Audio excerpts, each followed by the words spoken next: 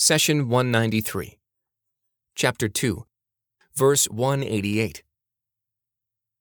And do not consume each other's wealth unjustly, nor offer it to men in authority with intent of seizing unlawfully and knowingly a part of the wealth of others. Chapter 2, Verse 188. Islam is a comprehensive religion that guards all aspects of life. In the previous verses, Allah addressed matters regarding our survival, well-being, and social justice. He set laws that govern our basic life needs for food and nutrition. God said to humanity, "People, eat what is good and lawful from the earth, and do not follow Satan's footsteps, for he is your sworn enemy." Chapter 2, Verse 168. Then God delivered a more specific address to the believers. "You who believe, eat the good things we have provided for you, and be grateful to God, if it is Him that you worship." Chapter 2, Verse 172. Likewise, Allah addressed issues related to marriage and reproduction. He set laws so the believers would have marriage as an outlet for sexual desires. All life necessities must have laws that govern them. For example, God's law allows you to eat and drink from whatever you own, or from whatever has no rightful owner. In other words, you can buy your food, grow it, or go out to the wild and eat from any land that does not have a rightful owner. The only two considerations you have to keep in mind are, is this type of food or drink permissible? And is this food or drink a property of someone else? God respects and guards the effort the owner of the land has put in to grow his crops and tame his animals. Allah protects these private possessions from everyone else. Thus, Allah, the All-Merciful, legislated laws that regulate the movement of life and protect your wealth and the wealth of others. When the property of each person is respected and protected, the society can function properly. A farmer, for example, sows seeds, but he requires manufacturers to make an axe, a plow, and a water wheel for him. And the manufacturer requires skilled laborers to run the machines and suppliers to provide the raw materials. It is a chain where everyone is contributing and playing an important role. God wants to guard these dealings among people.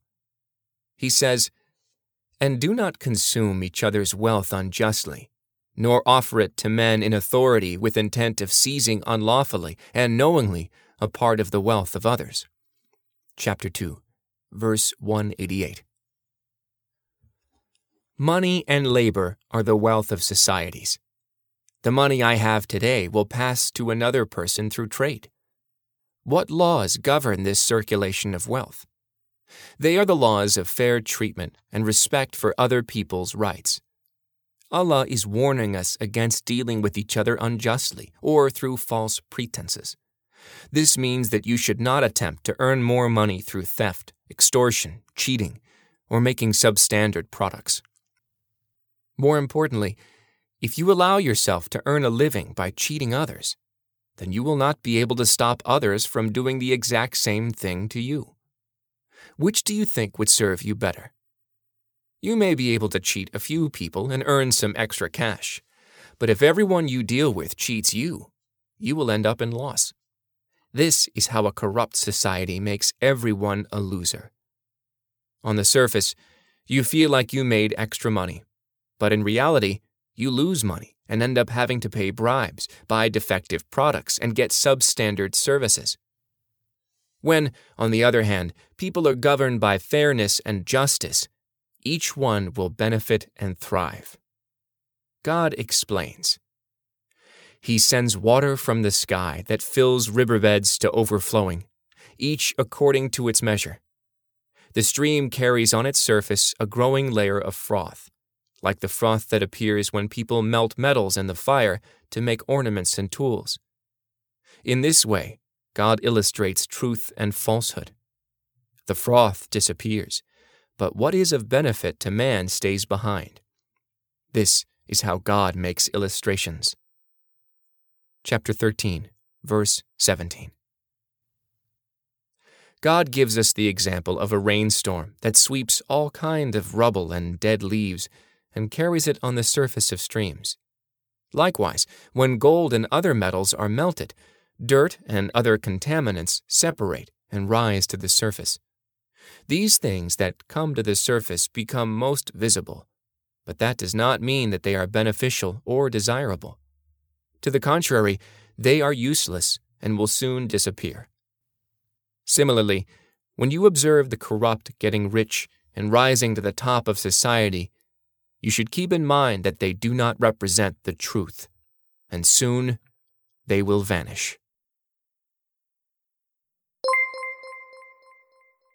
The prophet, peace be upon him, said, "Convey my teachings to the people, even if it is only a single verse." Please take a moment to subscribe and to share with your family and friends. Visit us at www.qurangarden.com.